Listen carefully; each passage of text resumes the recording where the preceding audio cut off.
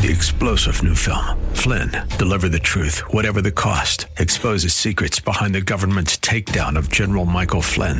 Flynn knew what the intel world had been up to. He ordered the first audit of the use of contractors. This set off alarm bells. He told the truth. He was the most dangerous person for Donald Trump to hire. They had to get rid of Flynn. Flynn, deliver the truth, whatever the cost. Available now. Watch it today. Go to salemnow.com. salemnow.com.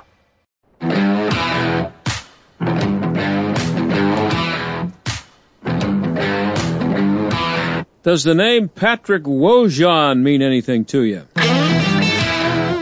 Well, Patrick just got 30 years in prison, that is, for possession and distribution of child sexual abuse material. He pled guilty to 100 counts. He was arrested back in March after the National Center for Missing and Exploited Children told the cops about a social media account that he had that had distributed suspected child pornography. This guy's 48 years old. He has a chance to get a few years out on the street after spending what probably will be a not-so-pleasant several years in the can. I hear the inmates are not real fond of child abusers. That's what I've been told. But here's the thing about Patrick Wojahn. He was the mayor of College Park, Maryland, which is where the main campus of the University of Maryland is located. And surprisingly enough, he's also a Democrat. The judge actually sentenced him to 150 years in prison yesterday, which is probably a few years less than he should have gotten, but she suspended all but 30 years of it, so he will be eligible for parole after he serves 25% of the sentence, which I guess, 7.5 years. So Patrick has some good friends in high places, too. One of his good buddies is Pete Buttigieg, the incompetent Secretary of Transportation, who happens to be married to a man. Not that there's anything wrong with that. Patrick is also gay and has a husband. The assistant state attorney said that investigators found videos and images of more than 500 kids just on his cell phone. He was mayor of College Park for 7 years. He resigned just before he was arrested, and he was a major LGBTQ activist in that area of Maryland. I just thought we should give him some pub, I should say, since the media probably won't find time to give it much coverage. They don't like to talk about Democrat pedophiles, Anyway, when we come back, speaking of the media, our media expert Jeff McCall will be here to talk about Elon Musk and Donald Trump going after some of your favorite media outlets. And in our second half hour, how the U.S. Census Bureau is planning to use $10 million to promote transgender insanity. Stick around.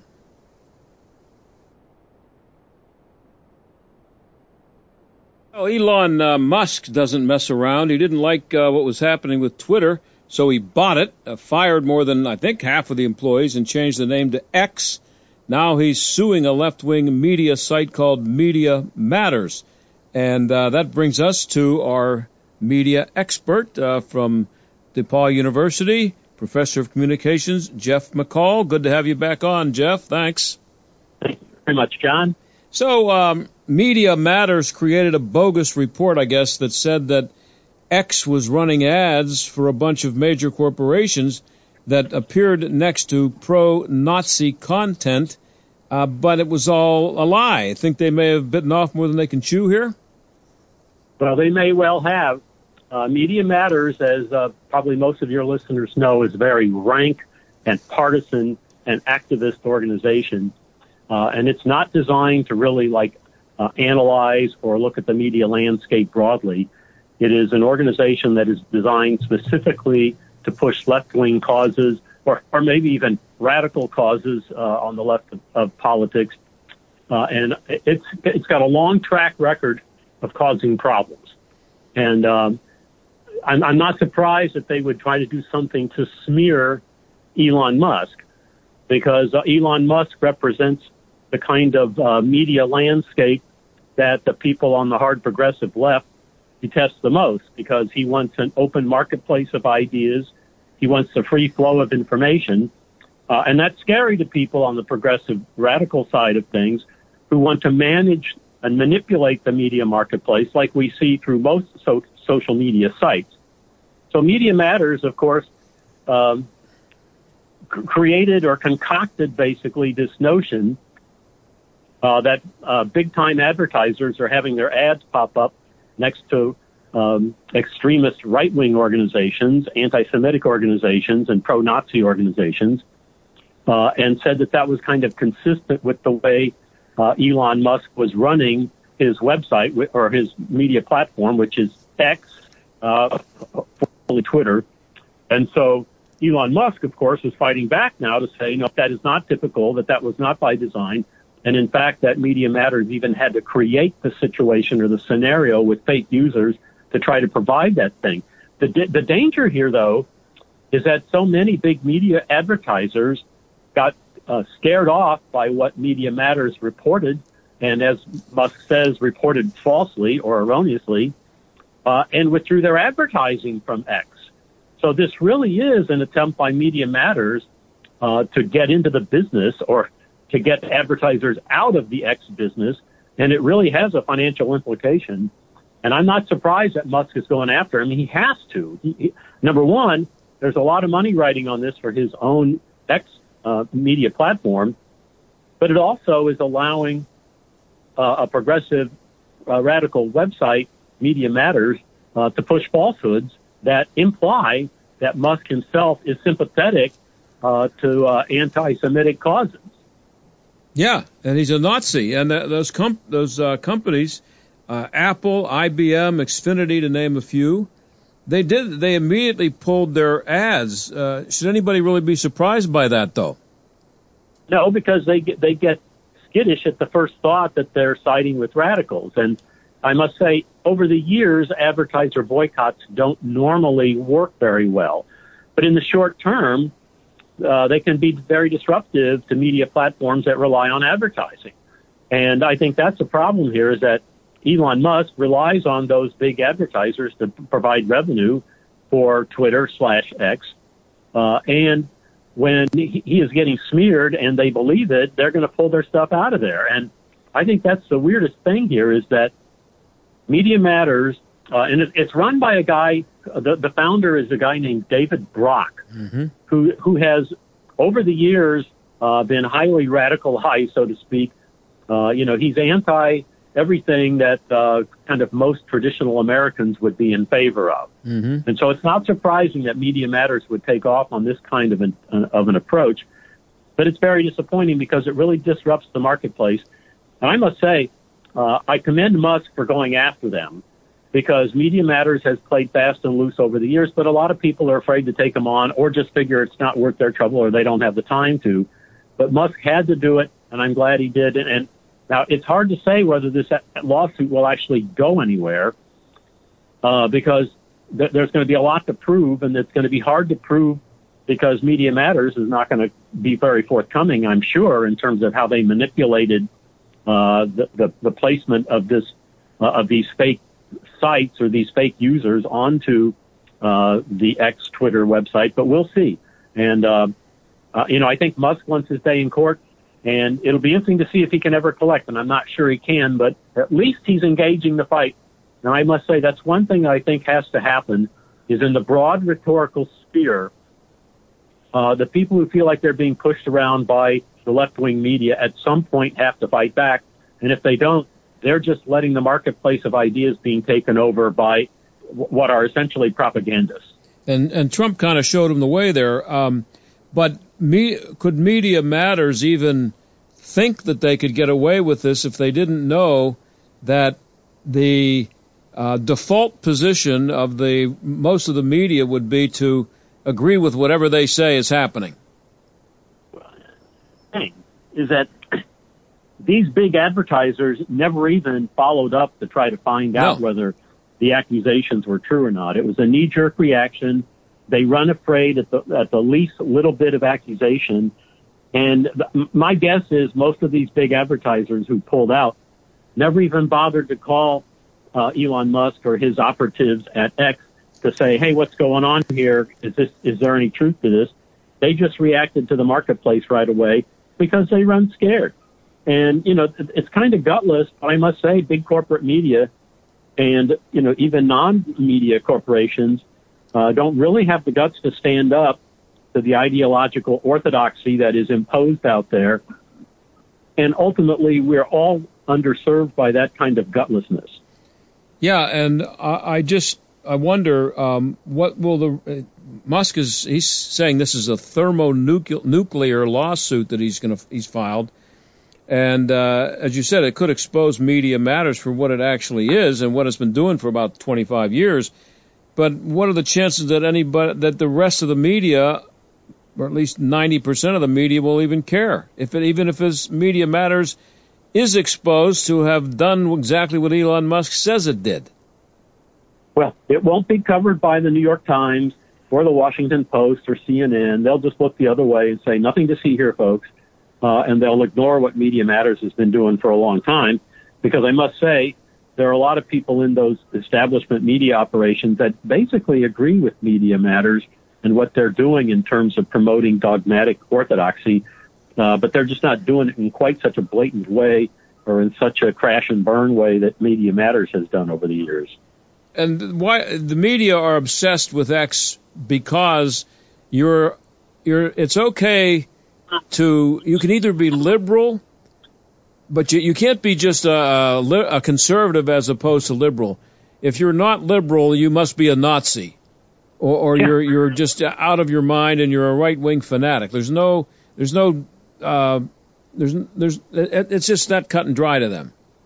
Yeah, you're absolutely right. And under First Amendment philosophy, there should be in the world opportunity for a range of opinions and an understanding that a lot of people are going to have different opinions than you, and that there's a functional interdependence, that we all get to have our say, and that we don't necessarily have to condemn or demonize each other along the way. And I think that's one of the problems here, is that you've got, the Zuckerbergs of the world and the David Brocks of the world who want to demonize everybody who doesn't get in line with their orthodoxy. And that's really kind of the trademark of authoritarianism. And again, they can't pull it off in the same way that you could in a third world nation.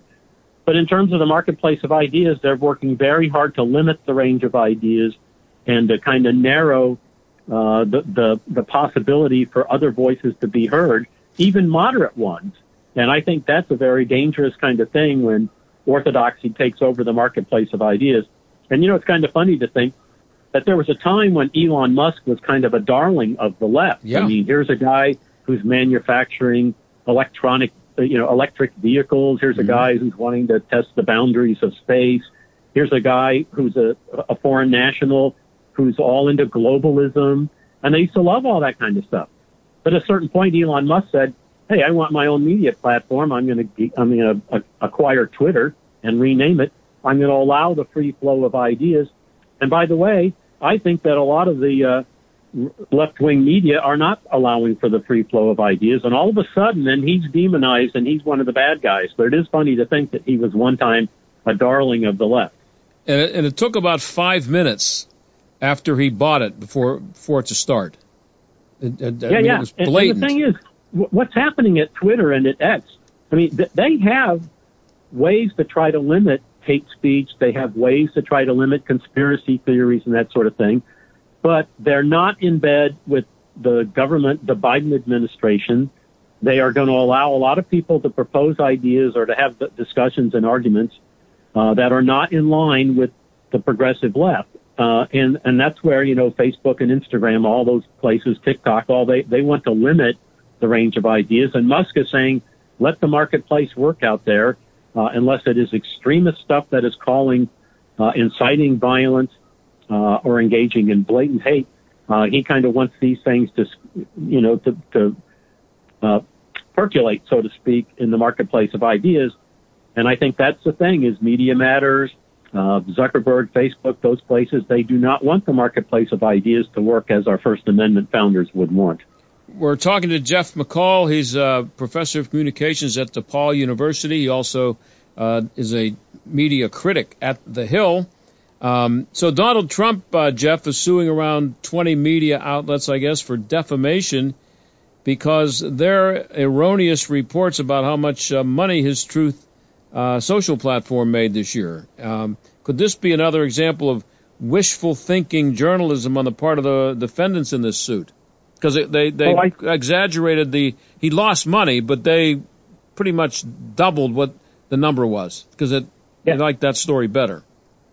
Yeah, that's exactly right. And again, this is, whatever you think of Trump, and I know, people have a wide range of opinions on Trump as a politician, but I will say for him, he's not willing to sit back and take erroneous or defamatory communication directed at him sitting down. And he's filed a $1.5 billion lawsuit against these 20 media organizations because they inaccurately reported on how much money his Truth Social media platform had lost.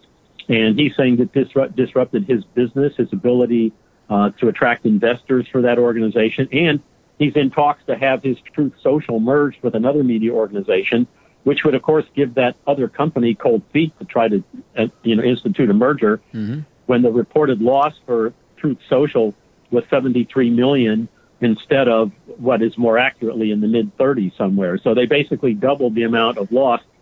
And one of the things that Trump brought up in his lawsuit that I find very interesting, and he's filed against 20 different news organizations, because he's pointing out basically that journalism in this day and age, establishment journalism, acts in a pack. Mm-hmm. And so he's pointing out here that the figure reported was incorrect, but that all 20 of these media organizations had the same incorrect information and the exact same number incorrect, which he's saying that they were coordinating to incorrectly report about his operation. And if you look at some of the headlines from like the Hollywood Reporter, it says Trump's Truth Social has lost $73 million since launch. And this is from Reuters. Trump's Truth Social reports 73 million net loss since launch. Rolling Stone, Trump's Truth Social takes massive loss of $23 million. The headlines are almost all the same. And so clearly they had it wrong, and they were all wrong together. And part of the question is, well, who got it wrong first? Because it seems like they're all copying each other. And my guess is a lot of these reporters of these 20 news organizations didn't do any of their independent research. They were just borrowing from each other's original reporting, which was incorrect. And that's kind of a dangerous thought, too, that you don't have any independent, enterprising journalists who would look at the headline of a competing news organization and think, maybe I'd better go check that out myself, and instead just report it, with a straight face as though it's accurate. So the question is, who's doing the sourcing for these stories? Because apparently the sources are the competing news organizations. Yeah, and 31 million isn't as much fun for them as 73 million. So they're happy to see that 73 million and jump all over it and without questioning it. And again, yeah. I think what will be missing here, except maybe in court, is any effort by these media outlets to lower that number down to the real number. Yeah. A handful of these news organizations have actually gone onto their websites to issue corrections. Okay, they're looking to save some money. The original report of 73 million was incorrect, and it's 35 million or whatever the number they replaced it with. But not all of them have. And in fact, when they've run the corrections, there has been no apology issued with it to say, oh, here's how we got it wrong, or no explanation to say, well, we really should have written this, but it was this, and our reporter got the details wrong or anything. It's just like, oh, the original report was wrong by over 50%, and we're going to try to make it look like we're blending in the correction here with the original argument. But the main point of this story that they wrote, all of these people who are reporting about Trump's Truth Social, is the narrative is that Trump is not an effective businessman, that he created this competing social media platform and lost money on it, but they want to report that it's big money, and 35 million is still big money, but they want to make it look that it's even worse than it is. And this is all just part of an effort that if Trump's got his hands on anything, there must be a negative narrative that has to attach to it. Some comparisons are being made to Hulk Hogan, the wrestler. This was a few years ago. He went after Gawker, the old site that doesn't exist anymore because he put him out of business with his lawsuit. He sued them for $150 million for kind of the same reason that Trump is suing. It was a defamation suit. But Trump is suing for $1.5 billion. I think could be the same thing. It'll be interesting to see how far this goes. Trump has a very high bar to get over to win this libel suit because he has to be able to prove coordination, which will be hard. He also has to prove malicious intent. And it's possible these news organizations will step forward and say, oh, yeah, we got some details wrong, but we didn't do it on purpose. It was just a clerical or typographical error or something like that. And with the way libel law is, administered in the United States today, a public figure like Trump and his organization, Truth Social, would be considered a public figure. They would not have to just prove media negligence. They would have to prove malice, and that's going to be a very hard bar to get over. But even if Trump loses, he can at least beat these guys up in court and prove how sloppy they were in their reporting and that they were doing it with negligence at the very least and possible harmful intent at the most. Just finishing up here with Jeff McCall, professor of communications at DePaul University. Jeff, Newsbusters pointed out today that the networks are barely mentioning Joe Biden's 81st birthday with the idea that the reason they're not doing it is because that is being held against Joe Biden, his age and his feeble, apparently feeble mind and his dementia and everything else. They don't want to bring any attention to it because if they mention that he's 81 and with the happy birthday, they might have to throw in there that, well, you know what, he's acting like he's 81. Yeah, it is interesting that they don't want to call any attention to his birthday. And the thing is, if he were 81 and vibrant and cognitively sharp, they would be happy to celebrate his birthday with him. But they can't really do that when he's not, vital and cognitively sharp. And you might remember during the Clinton and Obama administrations, when Clinton and Obama had birthdays, the media was happy to celebrate them and make a big deal about it and talk about which celebrities had been at the birthday party at the White House and everything like that. So the media narrative is normally when a president has a birthday to celebrate it and make a big deal about it. And the fact that they did not for Biden just shows that they're trying to control the narrative and they don't want to call any attention to the fact that not only is this guy 81, but he's physically and probably cognitively not up to the job anymore. Yeah, he's very old for his age at 81. Yeah, even at 81. Yeah. Hey, Jeff, always good to have you on. Happy Thanksgiving, and we'll talk to you soon. Thanks. I'll look forward to it, John. Thank you. Okay, that's Jeff McCall. We'll be right back.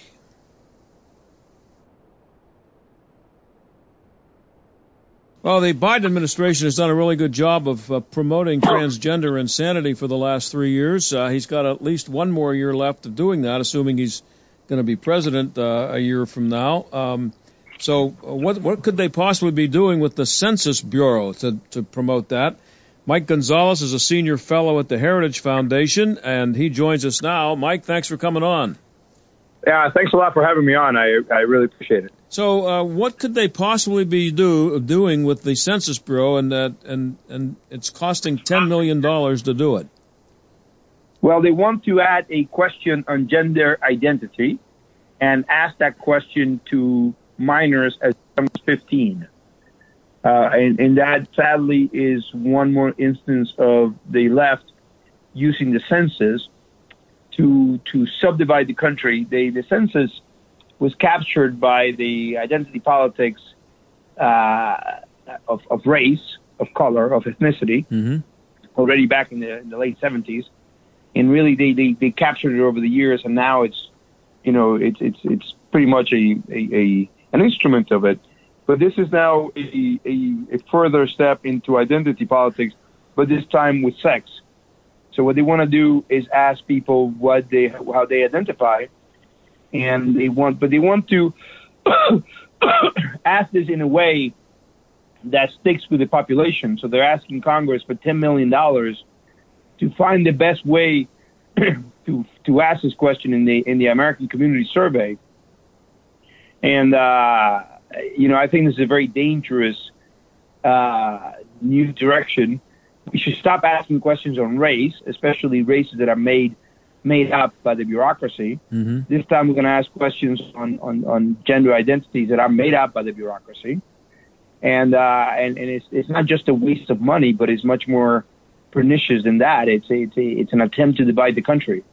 Yeah, you write about this at the Daily Signal. You write, the Bureau creates categories out of whole cloth, hiving off segments of our population that had been until now not collectivized, and you reference to Hispanics or Asian Americans. Is this purposeful, what they're doing? They know what the result of this is going to be, and it benefits them? Well, they know what they want to do. They want to create, first of all, I think Americans are becoming aware that the society, but especially the sense-making institutions, the culture-making institutions are caught in a paradigm of the oppressed versus the oppressor. All of life is divided into all of life is seen through power dynamics, and everybody belongs to an oppressor group or to an oppressed group. But to do that, you must create groups, and these groups can be racial groups, and these groups can be ethnic groups. Like Hispanics is not a racial group; it's an ethnic group. Blacks and whites are a racial group. But this is a further step into a new dimension. This is multidimensional, and this will be on a sexual basis. They want to know what they want to ask. Again, children as young as 15.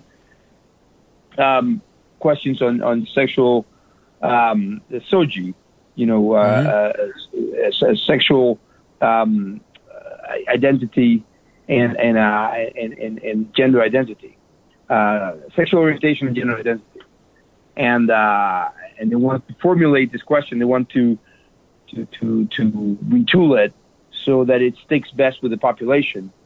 Obviously, the answer is no. Congress should deny this money. Right. There's no reason for the census to do this. Already 2 senators, Marco Rubio of Florida and J.D. Vance of Ohio, have sent a letter to the director of the census, who was appointed by Biden, of course, and that's Robert Santos, telling him, and I'm going to read directly from the letter, quote, biology determines gender, not subjective belief, and the Bureau should not jeopardize the legitimacy of crucial statistical information by endorsing unscientific and untrue concepts like gender identity. This is all based on the on the obviously erroneous belief that gender is assigned at birth. Mm-hmm. Which is completely unscientific. The left likes to say that it's the party of science. We know, without a doubt, that sex happens at conception. That when the egg is inseminated, if the sperm carries a Y chromosome, that means that the baby is going to be male. And if the sperm carries an X chromosome, the baby is going to be female. It's going to have 2 X chromosomes, one from the egg, another from the sperm. This is scientific fact. And so it happens at conceptions. It happens at fertilization. It does not. It doesn't get assigned at birth. That is just that's sophistry or really voodoo science.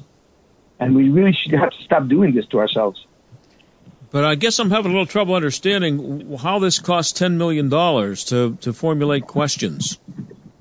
Because they want to do it in a way that they want to do it in a way that Americans will accept. Mm-hmm. And they want to test. I'm going to read to you from the letter that the proposal that the census sent to Congress. Okay. It said that this initiative, so I'm going to read, quote, this initiative supports cognitive testing to better construct question wording on SOGI topics. Oh. In other words, they want to construct questions to convince Americans that this is the case, to make them malleable, to make them answer, they did this with Hispanics. Hispanics did not exist, back in 1977 when it was invented. It was just invented by the Office of Management and Budget. Everybody, I guarantee you that if you leave your office today and you ask somebody younger than 30 or 40, they will tell you that Hispanics is a race. It has always been a race. It's something that goes back to the beginning of time. They would have no idea that our government created it as a category, and that our government spent a lot of money testing how to best get the American population to accept this. And it has been accepted. But they want to do this with SOGI, with sexual orientation and gender identity. They want to do exactly the same thing. That takes a lot of money. It's a bad use of money. It's an evil use of money, but it takes money. Well, the Democrats were in charge back in the 70s. I'm trying to think. 1977. Jimmy Carter was president, right? So, to what end were they creating? They must have had a method to their madness. Yeah, they wanted to create victims. Mm-hmm. They wanted to create victim groups. They actually passed a law, the only law that we have in our books that defines what an ethnic group is, that defines Hispanics, and it says that it must be people who have suffered discrimination because of their last name, but because of their origin and somehow traced to Spain or Portugal. Right. This is the search for victims. Mm-hmm. You need to produce victims. If you're going to have oppressed and oppressors, demand outstrips supply here.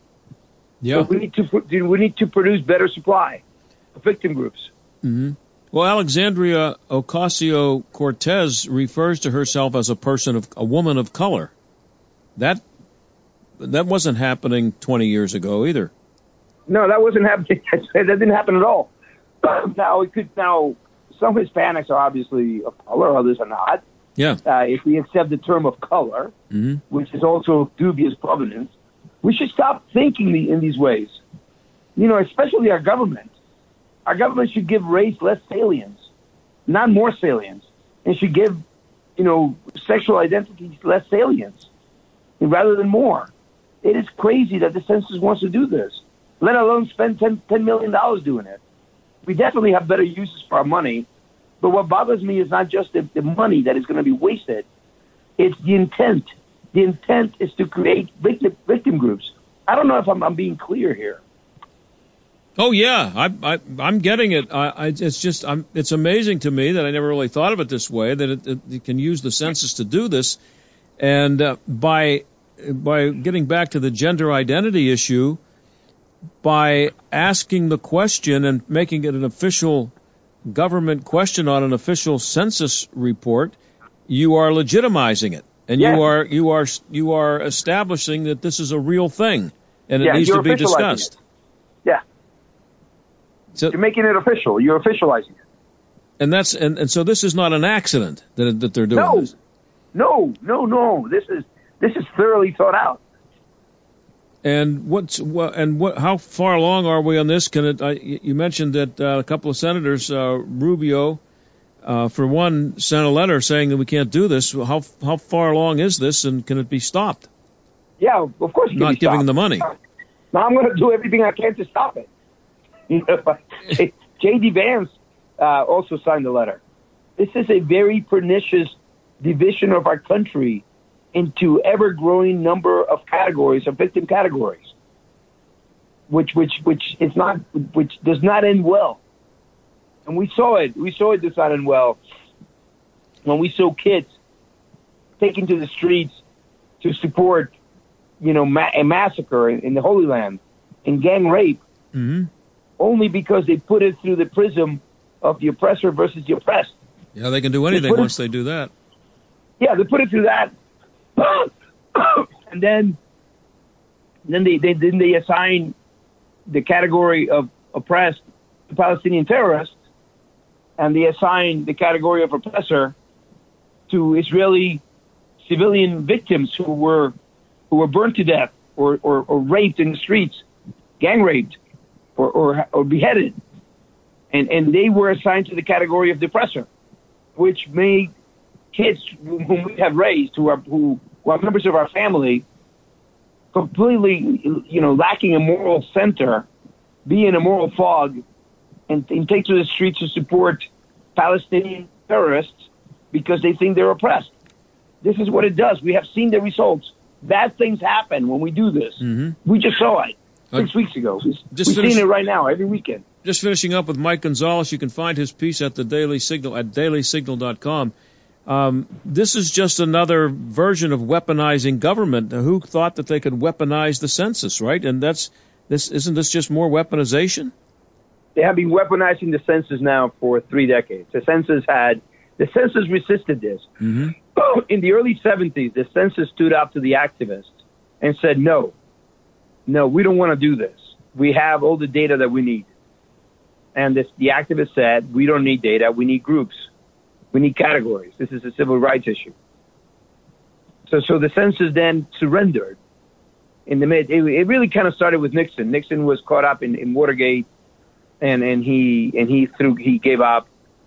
It was finally in 1977 when OMB under Carter created the categories, but really it goes back. It went back like 2 or 3 years earlier when Nixon's director of the census gave up, and but up to then, the census bureaucrats had fought a good battle against this. Now they know. Now they're part of it. Now they're part of the rot.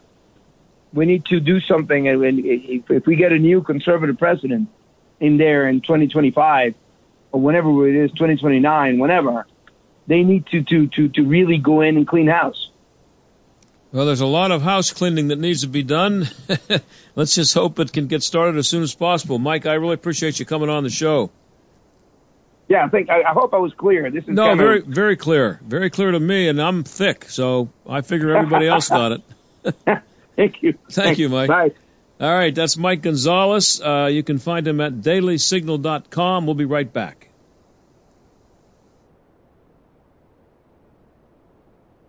Well, I can't go without saying something about the biggest story possibly in the entire world right now, especially in Western Pennsylvania, but it might be the number one story on the planet right now, and that's that the Steelers fired their offensive coordinator today, Matt Canada. And believe me, I'm only kind of exaggerating on that because there are people who are riding around today thrilled, and they may go home and celebrate tonight at the news that Matt Canada was fired. And a couple of things about that. I saw a video, I think it was on X, of the local sports station celebrating and jumping around like a bunch of fanboys when they heard that Matt Canada was fired. The news broke that Matt Canada was fired. And there's been a lot of that. I don't know if it's Matt Canada's fault that the offense stinks. I'm sure he's to blame. He should get a lot of the blame. But just the way the guy was talked about and the way he was treated during this, it made me feel bad for the guy. And I'm not suggesting that he didn't deserve to be fired. Maybe he did. But it's the glee with which it's being received, and also the non-stop fire Matt Canada stuff. I mean, people were chanting it at Penguins games. They were chanting fire Matt Canada. And he is a guy, he's got a family. He's trying at his job, and I've been critical of lots of people here and other places. And when it comes to sports, I've always been when I was covering sports, I was a little hesitant to call for people to be fired. There have been exceptions, but and again, maybe this guy should have been fired, but come on, it's not something to be celebrating in the streets over. Just move on. It's only football. And by the way, there's no guarantee that it's going to make any difference whatsoever. I'll talk to you tomorrow. 3-star General Michael J. Flynn, head of the Pentagon Intelligence Agency, knew all the government's dirty secrets. He was one of the most respected generals in the military. Flynn knew what the intel world had been up to. He understood its funding. He ordered the first audit of the use of contractors. This set off alarm bells. The explosive new documentary, Flynn, Deliver the Truth, Whatever the Cost, uncovers the facts behind this scandal. Flynn told the truth. He was the most dangerous person for Donald Trump to hire. I find out the worst enemy that I'm going to face in my life is right here in America. They took my assessment and they wanted me to change it. And I was like, I'm not changing it. They had to get rid of Flynn. With in-depth interviews, archival footage, and never-before-seen personal records of the man behind the headlines. I just felt like I was drowning. Flynn, Deliver the Truth, Whatever the Cost. Available now. Watch it today. Go to salemnow.com. salemnow.com.